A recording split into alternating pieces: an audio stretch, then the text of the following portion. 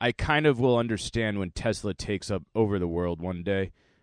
I don't know how bugs even exist given how many I killed per hour with my car.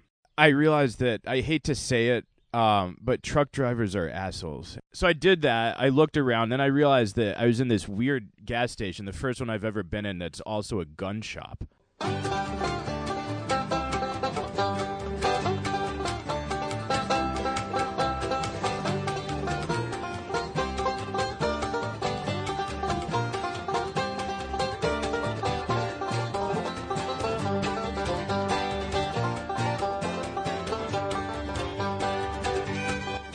Well, welcome, listeners. Landline Podcast, Saul versus Alex, Alex versus Saul, in person on the porch in Hanover, New Hampshire, 22 Occam Ridge. Don't stalk my parents. Enjoying a beautiful July 1st in New England. It is warm. It is threatening to be humid. There are some clouds, some sun, but the birds are chirping.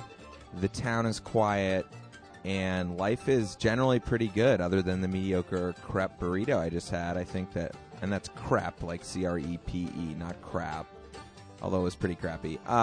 Life is amazing, right, Saul? Aren't you glad to be here in person? Hello, everyone. And Alex, it's great to be sitting across from you on a couple of couches outside on the porch, legs folded at a pleasant angle, drinking a nice, hot, strong cup of French press coffee that you just made, and not pacing anxiously in a California apartment. We're sitting here. It's in person. The podcast is back. 1st of July. I think it's going to be a great audio session. I do too. And, you know, I think the first lesson that we're teaching everyone here is if you can't make your own money, just make sure you have a good nepotism structure, because we're sitting in an incredible outdoor podcast studio that neither of us did anything to procure other than knowing the people who own it and being related to them. So I think there's something to be said for that, as is the case with the lake house you're living in this summer, as is the case with your Pieta tear downtown. Rent-free, all of them. Yeah, exactly. I can't overstate that to the listeners. Don't worry about making money, becoming successful, any of those things. Just make sure that you marry into it, befriend yourself into it, have some relatives that you didn't know about, and then life is good. Who needs to worry about the rat race? Just make sure you have the connections. You know, some people might be judgmental about how we're sort of like, like spoiled kids who got to podcast at their parents' house. But, you know, I think there's an angle there to explore, which is there a how-to guide out there of how to get nepotism from somebody other than your parents? Because that could be a skill that lower class people, middle class people, or I should say low income, middle income people. Is there any way to go from a middle income to the nepotism of a high income? I mean, what do? You become sort of like, it's like Tom Ripley. It's like, well, there is that manual, definitely. It's 850 pages long. It was written in about 1920 by Theodore Dreiser, and it's called An American Tragedy. It contains everything you just said, plus I give away the plot a little, but he ends up drowning the girl he was supposed to marry. It's always some sort of like horrible murder at the end of those stories. Like I feel like The Talented Mr. Ripley is a similar tale. Dickie, another murder, yep. Exactly. And what was, you know about Dreisel. Let's do 5 minutes on Dreisel. So give us a little background on that whole situation. Flex your literary muscle. That's what you're in New Hampshire to do. Well, Theodore Dreiser, a lot of people mock him for his line-by-line writing style, but he told great stories. Two most famous ones, I'd say Sister Carrie and American Tragedy, both big, meaty books. I'd say a great summer read if you haven't gotten around to them. Telling stories about protagonists who start out in deep poverty and work their way up. One has a sort of happier ending on paper than the other. But he was writing about American issues, class, social, income equality, and that sort of upward striving that we find ourselves here on your porch doing much of the same thing about. I'm not going to drown you in a Occam pond on a rowboat after the podcast is over, but the principle holds. So there was a whole a movement of writers like that, and that was really out of the 20s. Is that like a 20s thing where it was there were the very rich in the Roaring 20s, and then there were the people who were still working industrial jobs or emigrating from other countries and trying to make it big in like the glitzy glamour of the big city? Do I have those dates right, or was it before that? Was it? He was probably actually writing a little before that, because his books are set late 19th century. So he was probably publishing these books maybe like 1910 or something like that, but they're set, I believe, late 1800s, maybe very early 1900s. He preceded Fitzgerald, for example. So the end of like agrarian industrial revolution into sort of like modern commercialism of the day, like Exactly. like having running water, probably electricity, maybe even refrigeration. Maybe, I mean, when was the first motor car? Right at the turn of the century, I think. So it's like the great internet boom of the 19th century was his boom from country or from poor, squalid city to Manhattan, right? I mean, a lot of that stuff's happening in New York. Chicago. Yeah. New York and Chicago were the big places. A lot of American tragedy is set on what would be the equivalent of like Nantucket or Martha's Vineyard or something, a sort of a little playground for the wealthy to go and enjoy their summers. All right. Well, luckily for us, Saul, no one who listens to our podcast has any idea about this writer or either of those books, and really they probably don't. Check him out this summer. So they can't plug for Dreiser. They can't fact check us until they do. We challenge you to read a book by this gentleman, Dreiser, not Dreisel. Dreiser, Theodore Dreiser. I had to read a book of his for a college literature class, which resulted in a lesbian bedding me after the last session. So that was a positive. I will probably take that part out. These things happen. So, I wanted to compliment you on a great berry crumble last night. I thought that was a terrific evening for those who didn't have the good fortune to attend. We were sitting around a hill, one of the tallest hills in the Upper Valley, I'd say. Our friend has a beautiful Airstream set up there. The stars were out. Sparklers were brought into play. There was a campfire, some grilling. And I love just standing around with a bunch of close friends eating a sweet, sweet blueberry crumble. I keep calling it blueberry. That's fine. You can call it whatever you want. Blueberries aren't in season for another couple of weeks. So it was cherry strawberry. I hand-pitted a bunch of delicious Washington cherries and got some field strawberries from Massachusetts. And I have a lot to say about strawberries in Massachusetts, of course, obviously, given it's July 1. But I want to say something that you just made me think of, which is the sparklers. There are good friendships in the world. There are good groups of friends in the world, and there are people, who you feel a special type of friendship with, where you can just be yourself and do your thing. And I think we all have different versions of that, and they come from different places. Ours, I feel like I can speak for myself when saying that group for me is my high school friends and my high school friends extended, and they've all gone off to do cool things, and some of them have come back to our hometown, and that's great because they're doing cool things now.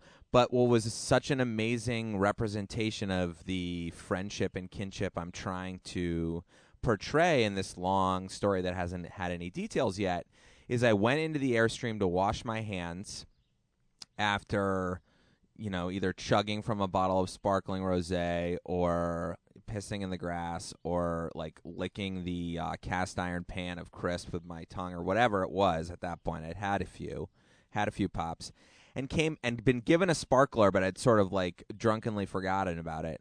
Came back out of the Airstream and Dire Straits' Money for Nothing is playing. And I look up, and in this dark field under the stars, a group of people that I've known for 30 years, basically, 25 years, are dancing in a circle with sparklers, completely unironically, completely unembarrassingly, and like making their sparklers dance to Mark Knopfler's guitar. And fairly sober, too, I might add. Some of it. Fairly. Well, you showed up late, so I think not only were you fairly sober, but your framework of the evening was probably a little bit off. I do always tend to assume that everyone else is exactly where I am at any point in time in terms of those things. So it was amazing. I mean, it was incredible. These include people who I haven't seen for 2 years, like Mike, who lives in Chile, who's on podcasts in the fall about the Patriots, and people's wives, people's girlfriends, people's fiancés, people's new pregnancies. A lot of people who haven't hung out that much, and everyone is just chilling, enjoying. There wasn't a cell phone within metaphysically 100 miles of that location, even though one was playing the music. And that was the only one. And it was incredible. I mean, that's pretty special, right? We can affirm that that's a pretty special moment. It was a great night, I gotta say. It was one of those feel-good evenings. Now, my only feeling a little bit, Alex, was you were being a little elusive, I found, when I got up there. A little hard to pin down. Well, Saul, our relationship right now is like very intense and completely over the phone, and it was quite shocking for me to see your face, to be honest. And it's kind of like seeing a girl I'd been having an affair on the internet with, and now I needed to like actually like metaphysically, She had bought the plane ticket, packed a suitcase, and showed up to the front door. Yeah, I was like, whoa, there he is with blazer and tailored pants to boot. So, So maybe that was it. As the girl who bought the plane ticket, I was expecting like a big hug, some special attention, maybe a little alone time, and you just withdrew into the fabric of the party because you weren't sure exactly what to do about it. Well, anyone who knows me knows that I'm good at almost everything. But one of the things that I can highlight in this conversation is that I'm really good at assessing a situation and sort of applying what I deem to be the right amount of pressure in the places it needs. And I did the math very quickly that I knew I was going to get to podcast with you today. I had spoken with you on the phone repeatedly regarding the podcast, regarding your dating life, regarding our wine company. You know, we talk 3-4 times a week at length. Sometimes it's difficult to hang up on you. 3 or 4 times a day, I'd even say. And so I felt like I should let you breathe with the group. I mean, I also didn't want to come on too strong and sort of fulfill everyone's fantasy that we were going to do a live podcast in front of them. Like, it's also in seriousness, and we're not drinking. We're drinking coffee. So if you want to make fun of me for not being able to keep my words straight, it's just my brain. It's not my drinking problem. So have some more gin in that cup. So in all seriousness, it's awkward seeing someone that you podcast with in person. Don't you think? It's like, especially in front of the core group of people who listen to your podcast, or at least some of them. I mean, that adds a different dimension, absolutely. I think our greatest fan was at that party, and she's self-described as such. Which was fantastic. Yeah, she loves it. But what are we supposed to do? Like, I'm embarrassed a little bit. That's why I really want to. That's why I'm more excited about people I don't know that listen to the podcast than people who do, because I worry that I talk so much in all situations that if they are electing to actually play my voice on their personal device while they're driving in their car or running or whatever, that I need to give them a break from that, even though I never do. It's just how So do you feel pressure in those situations that you have to be funny, or that you have to be scintillating, or that you have every word has to sparkle like a sparkler under the night sky? No, well done. No, because those people think that I'm funny, but also know my flaws. I mean, those people know I chased my 16-year-old best friends out of my parents' front yard with a baseball bat. Those people knew I threw a beer bottle at my sister and cut her lip, and it's still scarred. Those people know that I rifled. We're lucky we don't have the 3 strikes law, because Yeah. you just named 2 of them. Those people know my behavior at high school parties. I mean, those people know me. Those people think I'm funny. Those people also think those people love me. But no, I feel no pressure. I mean, the other thing is those people are just as funny, if not funnier than me. So it's like going to, it's like Glenn Gary, Glenn Ross. There's a lot of good actors on screen, so you don't want to try too hard. You just got to fit your niche, Okay, that's fair. So they're not expecting much out of you, so anything that you can offer is only icing on the cake. I have found that as my group of male friends has had beautiful women come into their lives, I've tried to set out before a party, before a social engagement, and make sure that I'm picking and choosing how and when I'm using certain tricks in my bag. I thought you were going to talk about your outfit. So I set up that Polish Horseshoes game, 2 beer bottles on ski poles about 25 feet apart. Thanks, Mitch Bacon, for the introduction, and the McViney brothers, Hingham, Massachusetts. Beer bottles on top, 2 teams of 2 throwing frisbees at the beer bottle, trying to knock it off. If you need to know the rules, call the landline 617-744-1895. But we'd love to hear from you. But I try to kind of like put myself off in an activity where people can self-select whether they want to come and hear me run my mouth for 45 straight minutes, rather than be at the center of like the shish kebab buffet commenting on like every piece of summer squash, which just like is like what's running through my mind. See, I'm the guy who likes to be standing right in the middle of the buffet, I think that's the difference. Well, what, eating from it too. You have had we said we weren't only going to talk about our friends, but I think this is representative of a lot of people's friendships with old friends out there. You've had a tumultuous emotional roller coaster with you and yourself about our friend group. No, everyone else has stayed the same, which is that we love you and we love seeing you. You have gone to both ends of the spectrums about how and when you should apply yourself. So how did you feel? You said you had such a great time last night, and I know you've gotten through some of your deepest and darkest problems, but how did you feel when you walked up and got out of your BMW with California plates to this group of people who were surprised to see you but excited about it? That's a great question, and I'll tell you exactly what it felt like. So I pulled up, climbed up this, very steep, twisting driveway under the night sky, and I got out, and there's a big group of people, and it's dark. You can't tell who's who, and you know that you know them, but you're not exactly sure which faces are in the crowd. And then as I stood there, mind flooded with uncertainty, for one strange, indecisive moment, I heard this beautiful sound cutting through the darkness, and that sound was Mike O'Donnell's laugh, and it's unmistakable. And it filled my brain with all of these memories of all these great times that Mike would laugh, and anyone who knows Mike knows that he laughs easily and loudly and pleasurably at the slightest incident. And I just heard that, and I called out through the darkness, "Mike, I hear your laugh." And it was like two strangers in the night. It's like falling overboard and then someone just casts you a lifesaver, and you're paddling towards it, and you can see the illumination, and you know that you're going to grab onto it and eventually end up back on board the ship.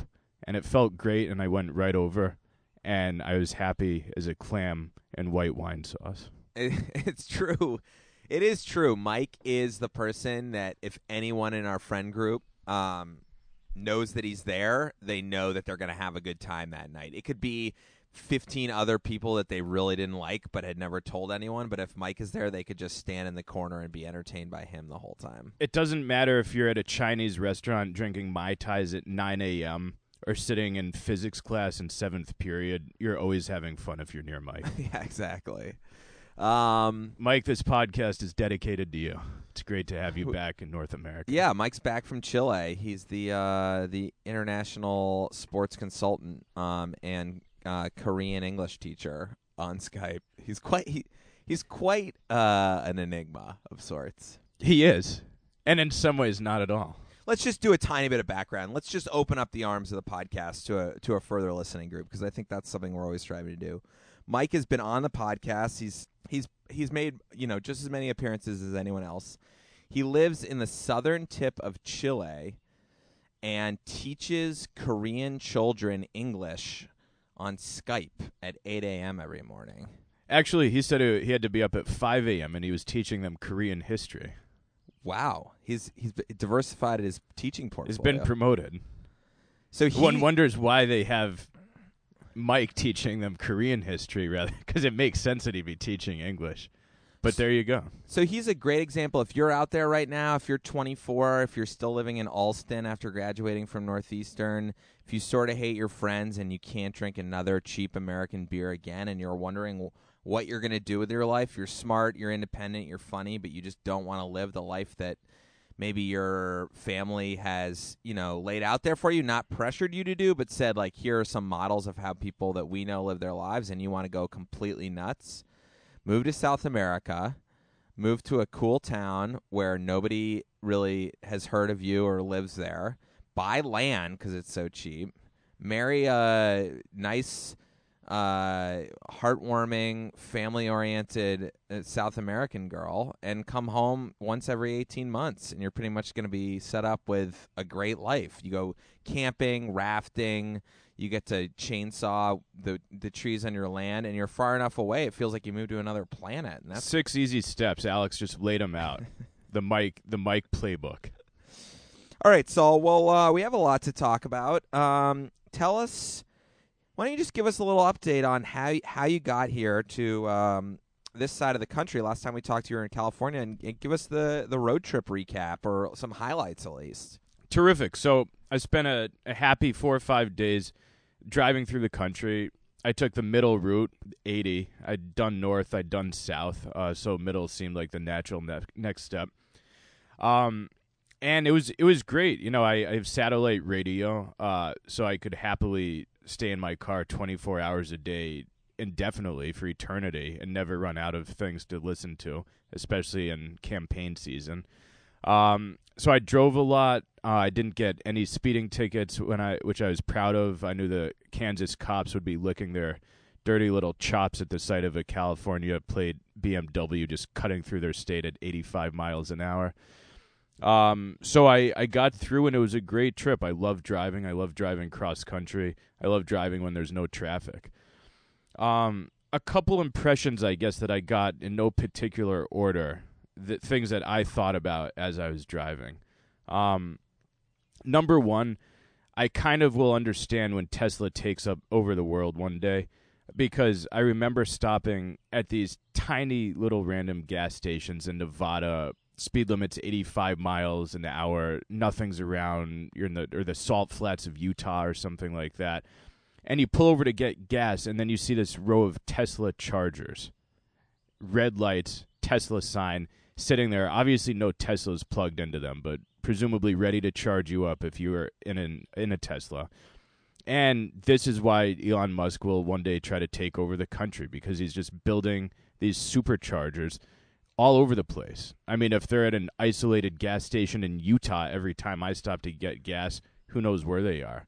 So that was something I saw that I did not expect to see.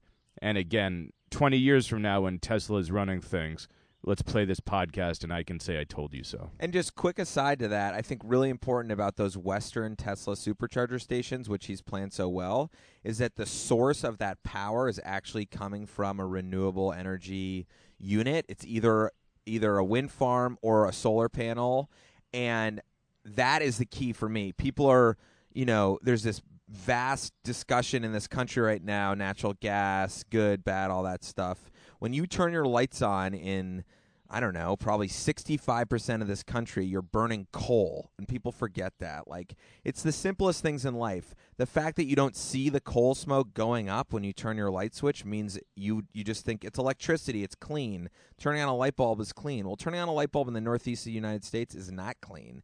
Maybe they're burning oil, maybe they're burning coal. I mean, I guess now more often they're starting to burn natural gas. That's why I think nuclear power is a good solution. But what I love about Tesla is he's like, we got all this wide open space on the West Coast. We have tons of sun. We have tons of uninhabitable land at this point that we can put wind farms up. Let's not just be able to charge the cars. Let's charge the cars with clean energy. Otherwise, this whole thing is stupid. So remember, when you're making decisions about things like emissions or food or power or whatever, figure out where exactly the source of power is actually coming from. Track it all the way back. Go Tesla. Buy some stock. They're overvalued. Number two, I don't know how bugs even exist given how many I killed per hour with my car, and mathematically calculating how many other cars must also kill by the hundreds literally every hour. How are there any bugs left out there? Why doesn't traffic just take them all out? It's amazing. Every time I'd stop every hour to clean bugs off my windshield by the hundreds, I'd do those calculations, some back-of-the-sleeve math, and just think, my God, why aren't they extinct already? Random thoughts, I know. No, that's good. And yet the world is petrified of bugs right now, and bugs will end up being kind of what takes us down. If you need more, I can ice down that old cup, too, that's in the kitchen. I might have a touch more. We're right. talking about coffee, not bugs. I made a needs more half bugs. carafe of French press Rwandan direct trade from George Howell Coffee Roasters in Newton, Mass. I'd say give him a 7 on the artisan coffee scale. And Saul just crushed a cup and a half. I thought he'd be jazzed, but with that addictive personality, he apparently needs more.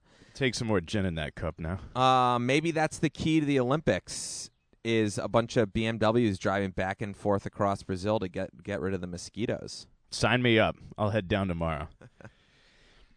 All right, number 3, I realize that I hate to say it, but truck drivers are assholes. And I know that we like to just talk about them being the backbone of our society and all of that, and it's a good, honest wage.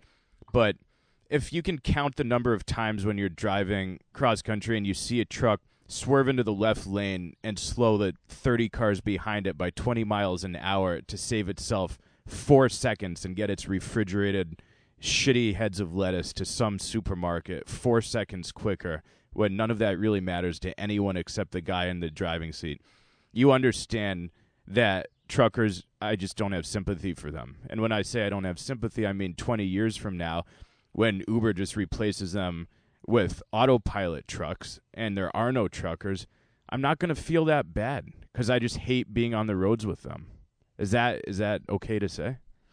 I am going to joke about suicide. So if you don't think that's funny or you're sensitive to that, just fast forward 5 minutes. He's saying if this is a trigger moment, then just step away. Step away. No, well, I'm going to say, this is the joke. If you're on, like, the border of thinking about you might want to just end it, like this world's not for you, you're looking towards what the next one is, and you need, like, a push, you really, like, you're in between the decision, but you want something to really just get you over the edge, think about the amount of trucks that are going across the United States of America. Ugh, sickening. It's just like and you're like, well, couldn't we invent a better way? Yeah, we did in the 1800s. It's called trains.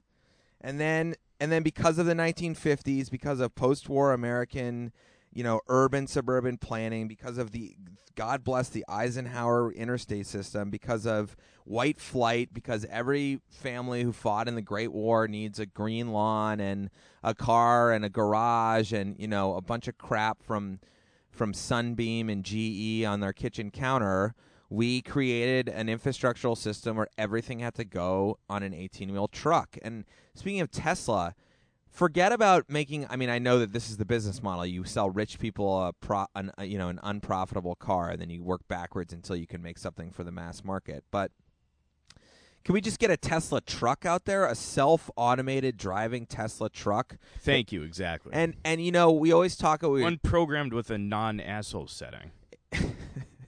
We know they're hopped up on now. These could be great podcast listeners. If there's anyone who would listen to this podcast who's gotten to the bottom of the barrel on iTunes and needs any crap to listen to that's out there, we're a perfect podcast for you. So we probably should worry about it. But there is a weird thing where, and if there's any truckers out there for those long hauls of empty highway, just tune in and hear us talking shit about you. Exactly, that's what I'm saying. Like, there's a weird thing where people like to listen to things that make them angry. So maybe this is actually a good segment for truckers. But let's just dip into the business excavator a bit here. So the business excavator, as a quick review, is a reoccurring segment on Saul versus Alex Landline podcast about where we give a great idea that we know we could make tons of money on, but we're too lazy and ineffective to accomplish ourselves. So you take it, you run with it, put in the sweat, earn the money, and then we'll come back and sue you for the patent. Exactly. So how about silent trucks and buses? Is that so hard? It shouldn't be. Because I think a lot of your annoyance with a truck and a bus, I mean, think about all the city buses, it's just the sound. It's like if they were passing you on those hot Kansas, I-80 stretches, but it was like a silent, like, wisp past your car, it would be one thing, but it's that, like that's what makes people so angry. It's hot, it's smelly, it's loud. The noise, I despise it. So we can't, again, it's the same thing, and it's a cliche, but let's use it. We can fly to the moon, but we can't make a silent truck. That's what you're telling me? Now, I'm just going to digress a little, and for the last thing about truckers being wiped out, I'm going to talk about two examples: independent bookstores and taxi drivers. Here's my hypothesis. A while ago, it looked like Barnes & Noble was going to wipe out the independent booksellers, which it kind of half did. And then Amazon came along, and it looked like that was going to wipe out just everyone else. No person would be able to sell books in the country except for Amazon because they were cheaper. Anyway, I don't have to explain it. But the point is, independent booksellers made a comeback, and they didn't go down. And even when Borders went belly up and bankrupt, independent bookstores kept going.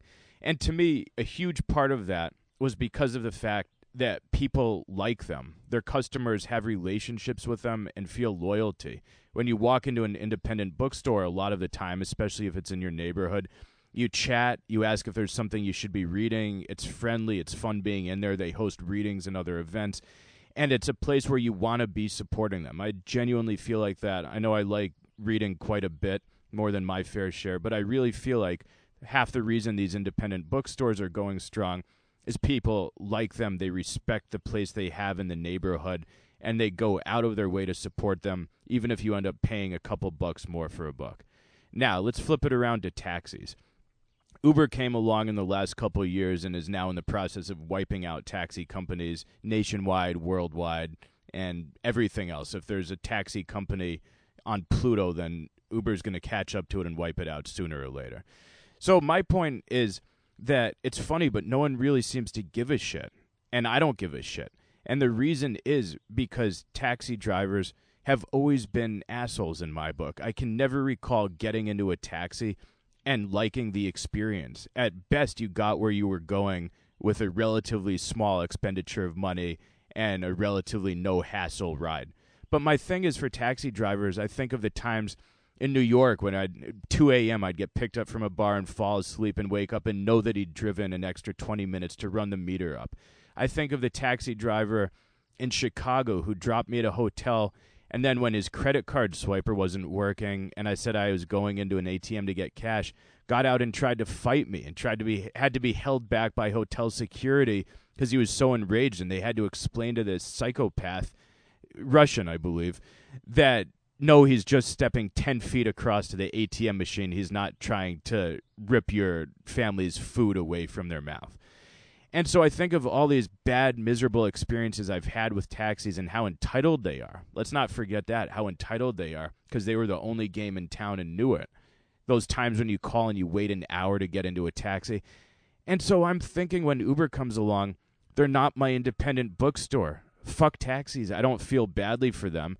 And I don't feel any sympathy at the prospect of them being wiped out, even if they have to go part-time it and drive for Uber. Comments? How does this get back to trucks? Because when truck drivers lose a bunch of jobs because their trucks are turned into robots, I'm going to think you should have been nicer to me on the roads and less selfish, and then maybe I'd lobby for you. I probably wouldn't.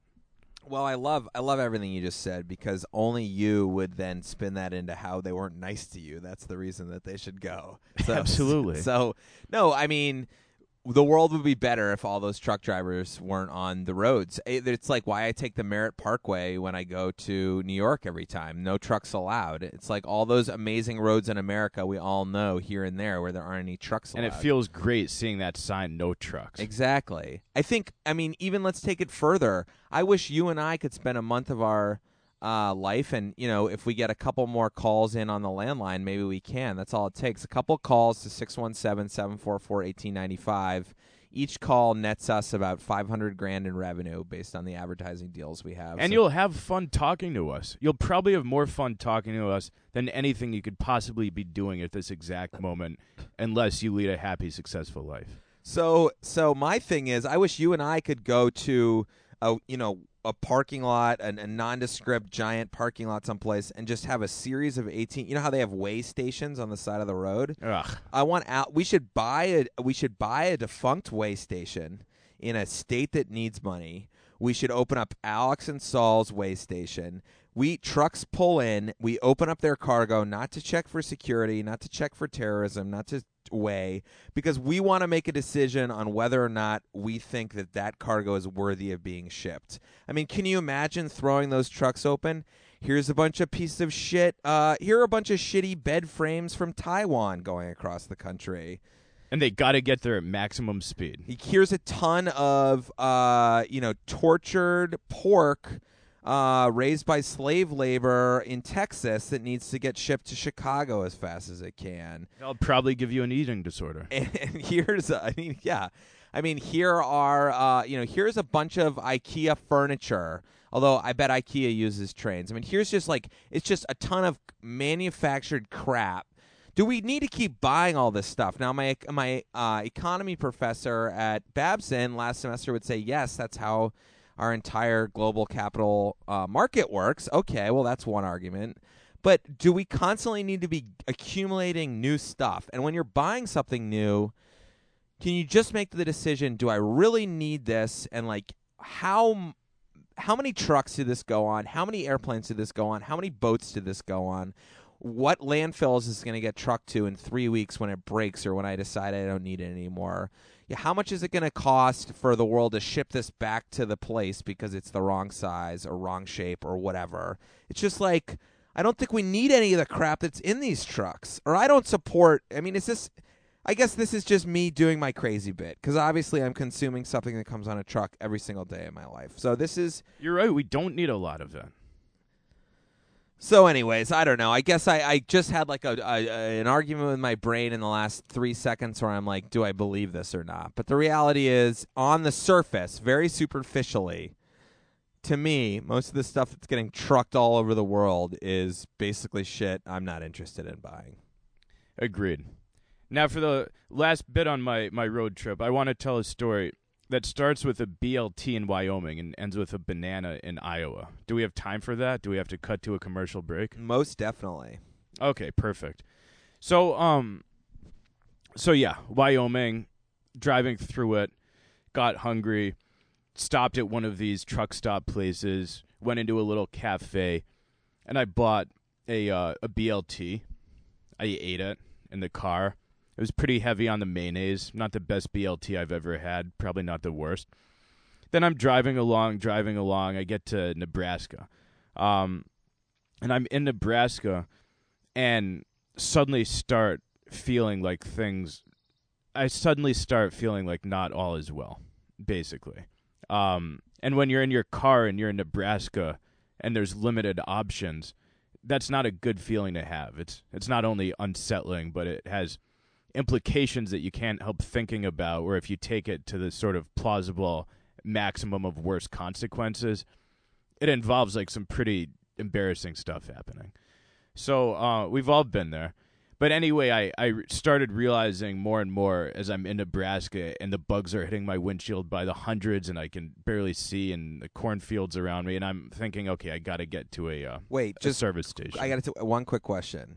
Do you use the banana as a butt plug so you don't poop all over the car? We'll get to that. Okay, good. So finally I pull off at an exit and feeling a lot of, shall I say, gratitude at this exit for being at this exact point in the highway rather than, say, a mile and a half further away from me. So, wait, another aside. That's always the case in these situations.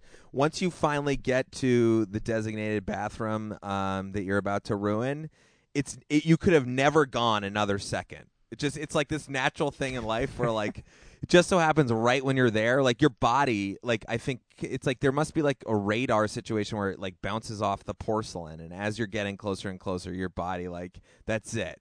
That's what I always wonder. I mean, is it half of me always thinks it's just impeccable timing and things just came together the universe just came together in a way that saved me. But maybe you're right. Maybe it's your body just radaring and pinging off the walls and knowing that salvation is near. Be that as it may, I got in and parked and just hastily went straight into the gas station. And wasn't thrilled to see that the counter was staffed by a couple, kind of cute Nebraska teenage girls, and so forth. And they're chattering to each other about, the square dancing they're going to do that Friday night or whatever is going to happen. I made that last part up. So, obviously, I would have rathered that other people be working, but the situation being as it was, I went aggressively, and they were starting to close up for the evening, and I went past them and tried not to present my face so that they'd maybe not be able to recognize me. And went in and you know, I spent some time. Recognize you from the podcast, or? Well, no, I didn't want them to see my face as I entered the bathroom, Okay, so that gotcha. I could try to elusively sneak out later and have them think that I had just walked in. You still wanted the opportunity to buy a Diet Coke if the opportunity was there, or if the mood struck after whatever incident was about to happen. Right. It didn't work, obviously. They certainly spotted me heading in, and then, like I said, I hung out for a while, so to speak. And then I emerged and had to just sheepishly walk up to the counter and buy Pepto-Bismol from them. And that's just spelling it right out. There can be no doubt about what was going on. And so then I looked around me anyway. So that wasn't That's like great. that's the closest you'll ever get to having to buy Plan B at the pharmacy with like the clothes you have on from the night before. Yeah, exactly. It was me, walking in like smeared makeup and like holding my heels in one hand, asking if they had any of that stuff that you got to take.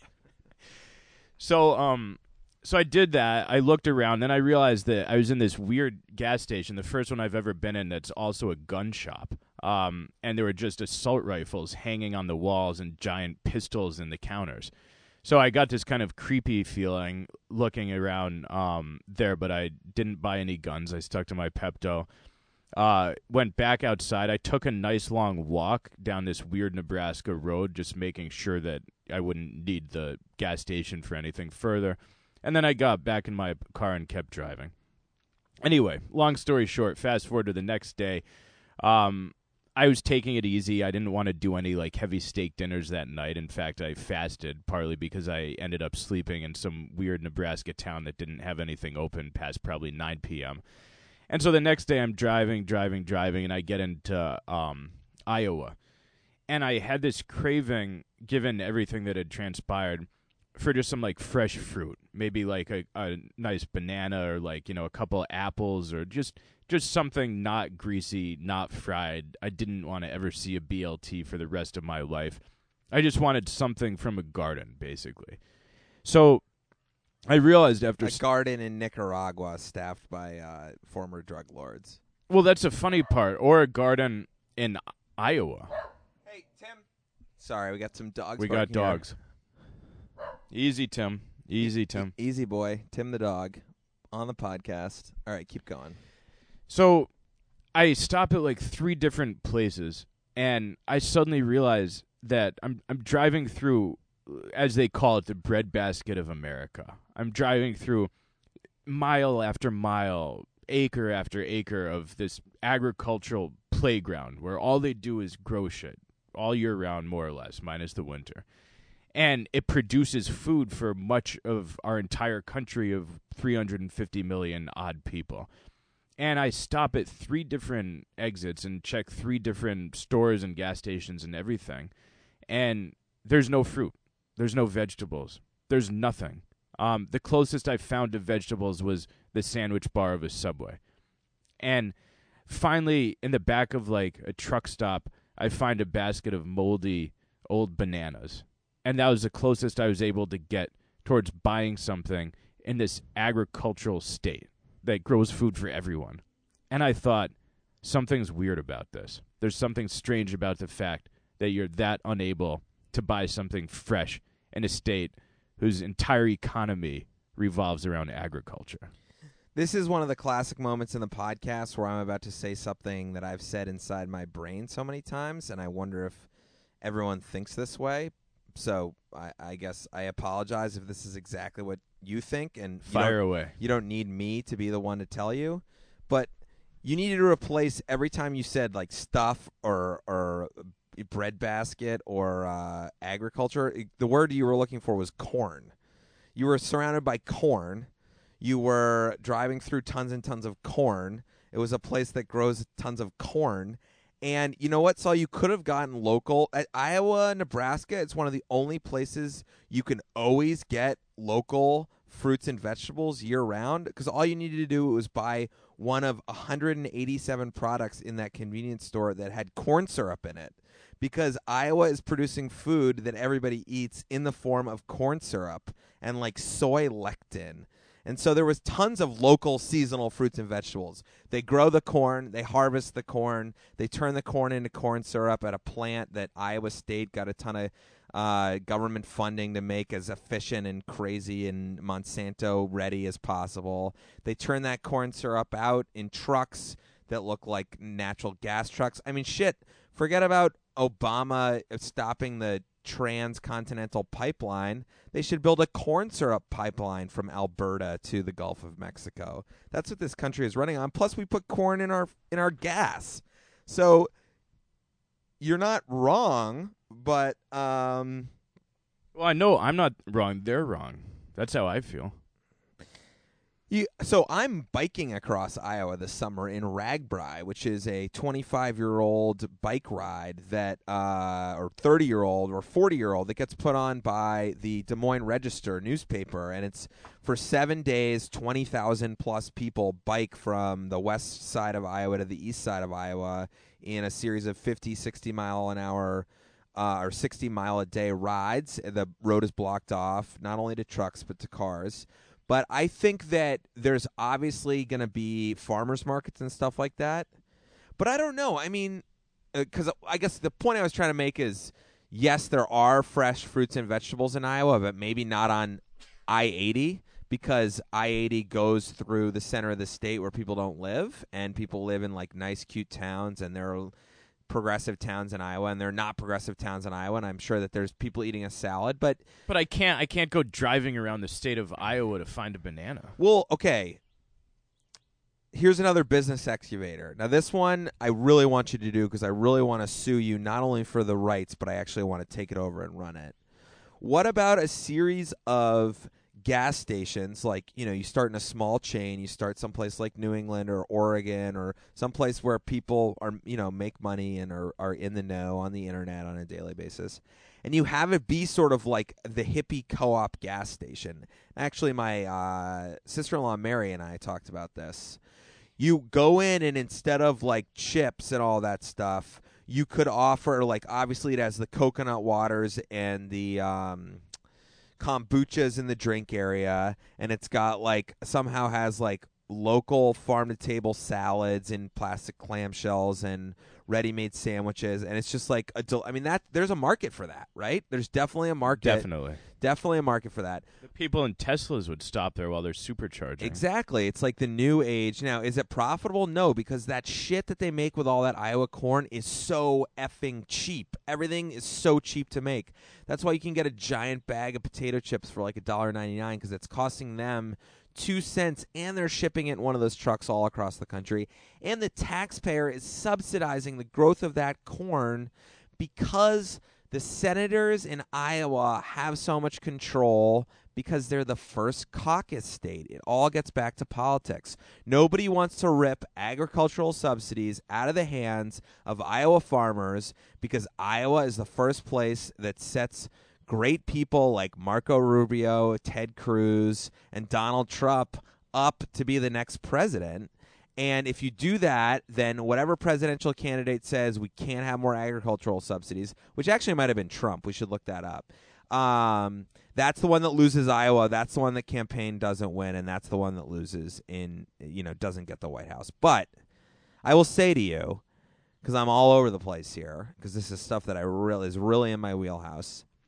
At what point do we just say, you know who that sucks for besides you driving through once every 12 years? The people that live there. Where's the personal responsibility?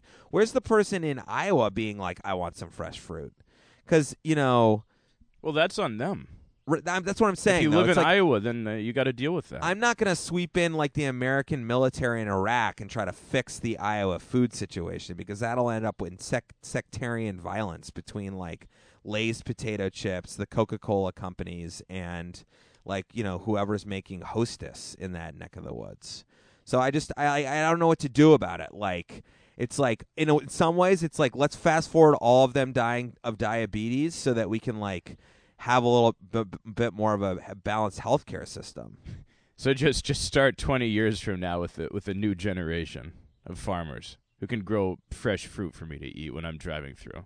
In the defense of the Midwestern farmer, if you do sort of a little bit of digging, you realize that they are the ones who are at the tip of the spear, or not all of them. There are agricultural influencers in the breadbasket of this country who are motivating people to try to do things in a way that would promote a wider variety of crops, a lower yield, higher organic makeup in the crops. People are trying to prove that actually if you like rotate your field around all your acreage, that you can get a higher yield every 5 years. And I'm just saying though, there's plenty of problems with a place like California, but it's at least nice to have a 12-year-old South American boy selling fresh cherries from a farm stand on the side of the road. Yeah. Why can't a 12-year-old Iowan boy go do that for a change? I think they do. Well, they should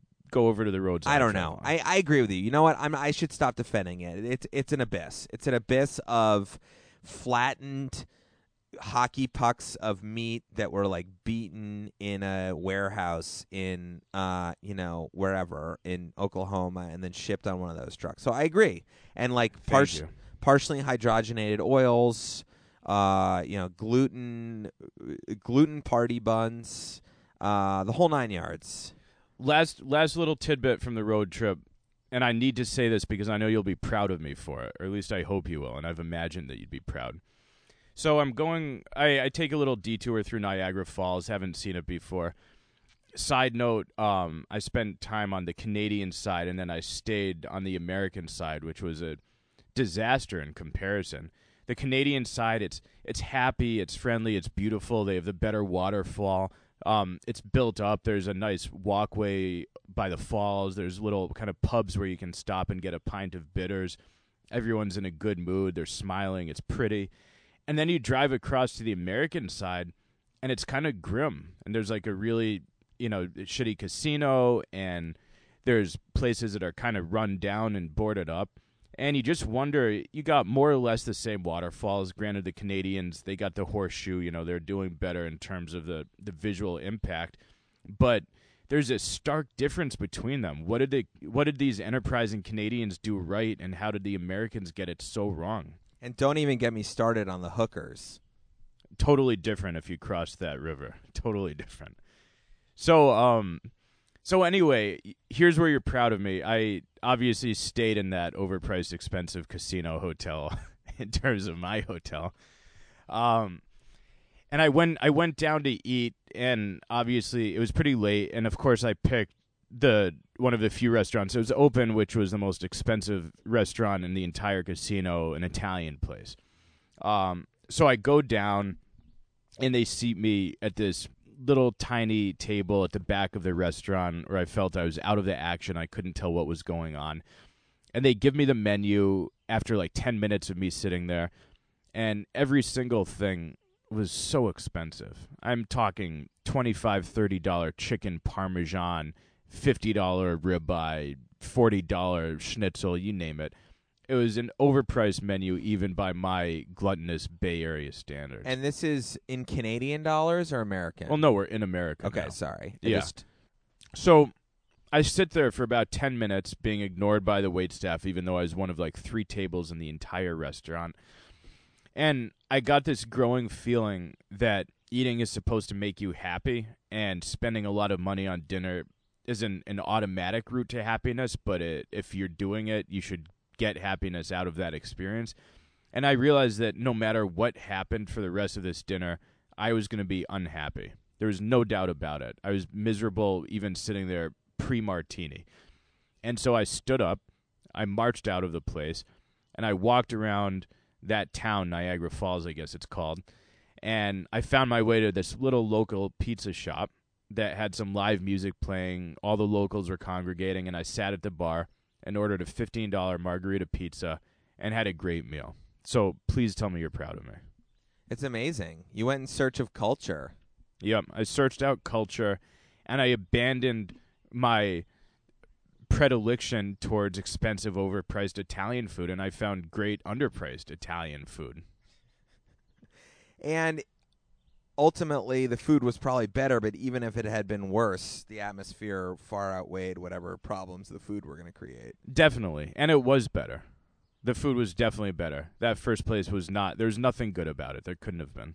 All right, well, one last little story, and then we're going to end part one for you and give you some info about the pod, and then we'll have another great part two coming up for the next episode. But part two has some must-watch TV in it, I'm just saying. Yeah. You cannot miss part two. Yeah, part two, we're really going to we'll get back into Saul's dating life, and a little budgeting. I'll talk about my anxiety attack at the grocery store. So, and some Godfather speculation. Oh, right. Man, we got a lot to get through. So, but luckily the guns are loaded. We're about to start firing. So, I just want to end this part because I think it ties nicely into some of the international themes we've been going on, some of your discoveries about local restaurants versus sort of like the corporate chain model, let's say, or just sort of the ballroom hotel model.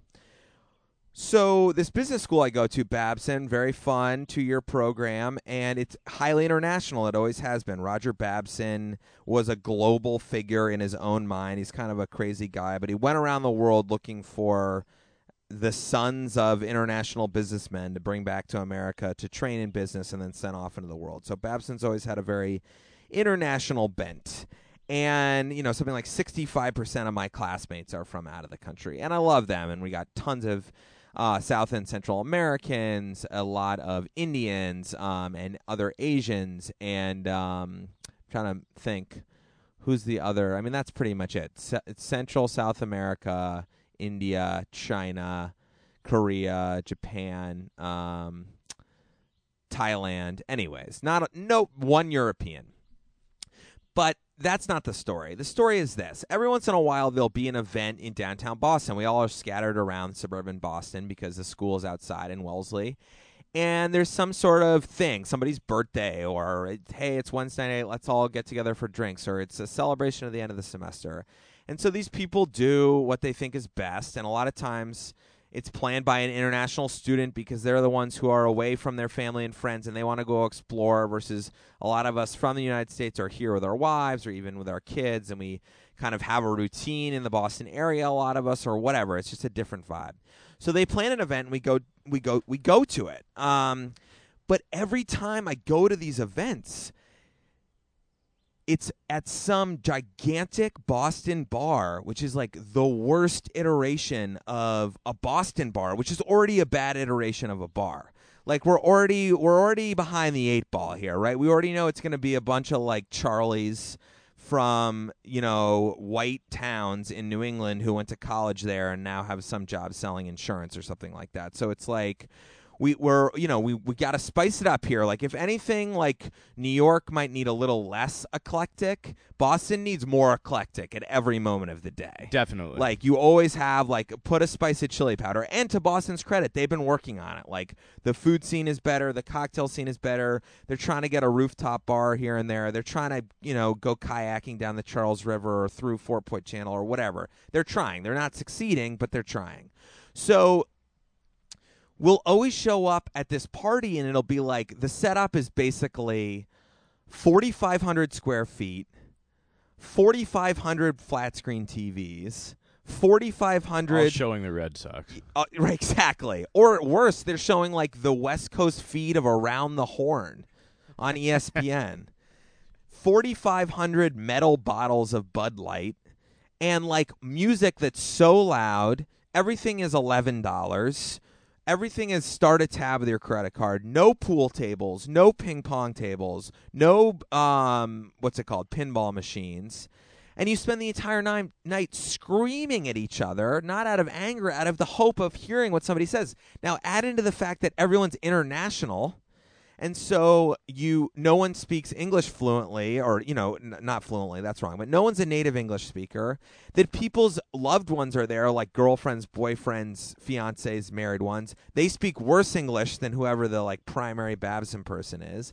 And then the fact that we're all business school people, so we love to talk. So it's not like we're there all to just like enjoy a cafe setting in Paris. We're there to like hash out someone's idea that we hashed out in class, but like we get to drop some F-bombs and maybe like smoke a joint out on the street in between. So it's like you're not in Shavasana, you're saying. Yeah, exactly. It's like people want to get it on while they're at this stuff. And I just wonder, like, it's like I feel like I need to start the Babson dive bar club and every Saturday night go to, because if you were from Bogota or if you're from Buenos Aires and I go there, I do not want to go to what the equivalent of like an airport bar is in the center of the most tourist edition. So here's the question. Let's not focus on how much this sucks because I've already made my affirmation that it does. Why is this where they choose? Do they think that the version of America that they should be seeing is the Times Square version because that's the most different from, and I would argue that can't be the case. I mean, corporations are everywhere in the world right now. There's a version of Times Square in Croatia, right? So, I mean, it's not called Times Square, but there's some commercialized district with overpriced beers in the center of town near the main train station. So why is this where these people are choosing to do? Because they don't know? We should be in Cambridge. We should be in Somerville. We should, like, they all speak Spanish. Let's go someplace where the people behind the bar don't speak English. Let's go someplace where you can still illegally smoke cigarettes inside. Like, we are not seeing the world. We are seeing a hedge fund running a profit margin, basically. Well, look, I'd say a couple of things. First of all, for anyone who's trying to quit drinking, who needs AA? Skip the church basement scene. Go to this bar that Alex just described. Spend 3 hours there having someone screaming in your ear while you're drinking your fourth metal Bud Light of the night, and you'll never drink again. I don't even think I'd drink again, and I love drinking. It's so true. So free tip of the night. If you're trying to stop, find that Boston bar. There's probably one on every block. Go during some kind of networking happy hour event, and you'll be so sick of yourself and everything around you that you will never want to repeat the experience again. Secondly, it is very interesting that a place chooses a bar like that or a scene like that as a way of saying, come meet America. And maybe they're doing it with some measure of irony. Maybe they're saying, you're in America now. It's annoying. It's brash. It's loud. And it's kind of deep down always telling you that if you don't like it, you can go fuck yourself. And welcome. Enjoy being here for 2 years and then leaving back to your country. It's astonishing why they couldn't think of a better activity to do, whether it's sitting around some outdoor patio cooking together, or whether it's going to like some international restaurant, or whether it's doing anything in a pretty cool city with a lot of different opportunities that doesn't involve watching Around the Horn on 45 60-inch plasma televisions. It's really weird to me. I totally agree with you. It's almost like they're trying to say, welcome to the classic definition of a shitty networking experience. You can all enjoy it. Go fuck yourself. Good night. You're absolutely right, and I would argue against the irony because I don't think they don't know. It's interesting. International students in America, to me, don't.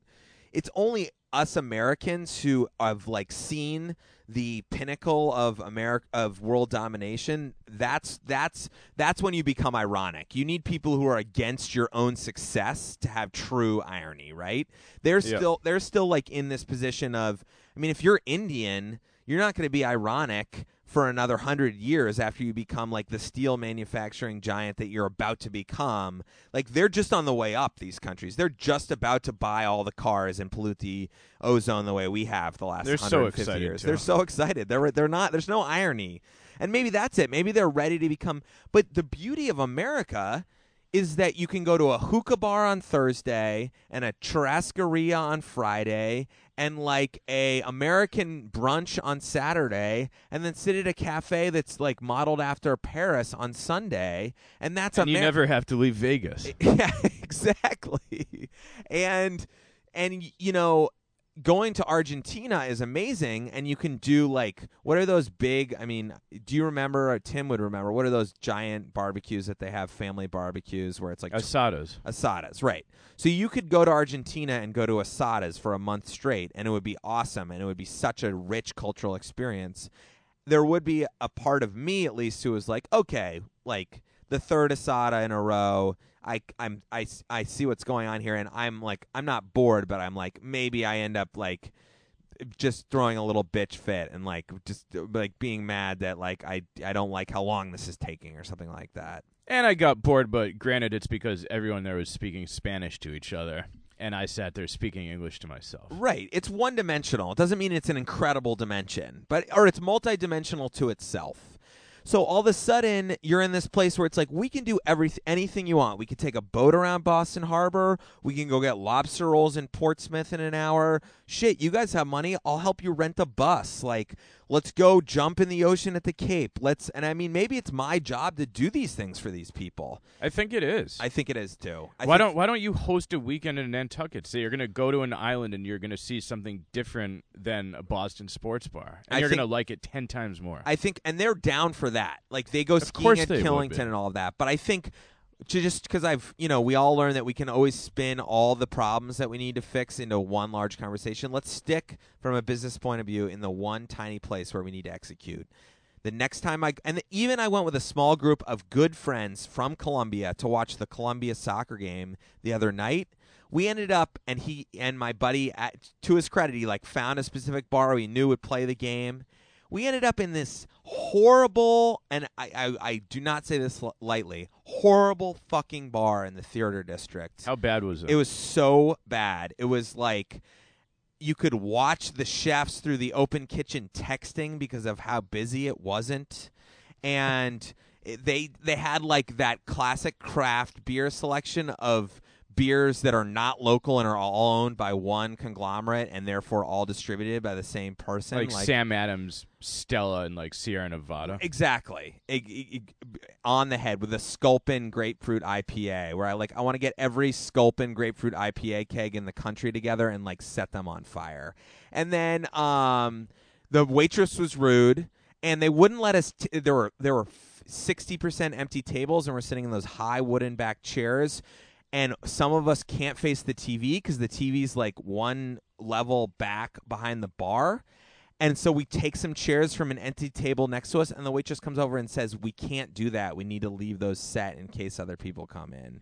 That was my overpriced Niagara Falls Italian casino restaurant. You found your way to hell. The only difference is you stayed. So that's it. I just challenge you people out there. When you step in, you're meeting an old friend, a new friend, somebody you don't know that well, and you walk into a place and you realize that it's not a good representation of what your community can do, and they don't know better, or even if they should know better, teach them a lesson and say, this bar sucks, it has no soul, I want to take you around the corner to a better spot. And, like, let's not all act like we're better than dive bars, or even, like, I don't know, Irish pubs or whatever. It's like, if you're going for a bar, you're already agreeing, I don't know. There's a place for every bar, but there's no place for a bar that resembles an airport, unless you're in an airport. That's it. Well, I think that sums up part one. So here's the thing. Remember, if you're at a place and you don't like it, it feels joyful and liberating to just leave and not spend your money there. Because good news, it's a big world out there, and there's many, many places who would love to take your money who aren't that place. And the amount of time you're going to waste is actually like 17 minutes. So, like, take a deep breath, steal a couple pretzels from the bowl if you're like starving like me and having an anxiety attack over it, and just take, maybe look up from your phone. Where are you? Where does it feel like there could be more commerce? Is it left or is it right? Does it feel like 2 blocks down there might be a couple of bars on the corner? Does it feel like if you drive down this way a half a mile you might reach a little town? And just feel it out and look at a place. Try to think whether you think it's good or not. Don't go on Yelp. Don't read the menu every time you need to find a new place to go. Camera. So thank you so much. Landline, podcast, Saul versus Alex, Alex versus Saul. Get we us want to hear you calling in. We want live voices on the phone. We want fish wriggling on the line. That's it. We do. And check us out on iTunes. Check us out on SoundCloud. Check us out on Stitcher. We're up on Stitcher as far as I know. Check us out on talkforaliving.com and keep the support coming. 50th episode gala is approaching. We will talk to you soon. Thank you. Happy 4th, everyone.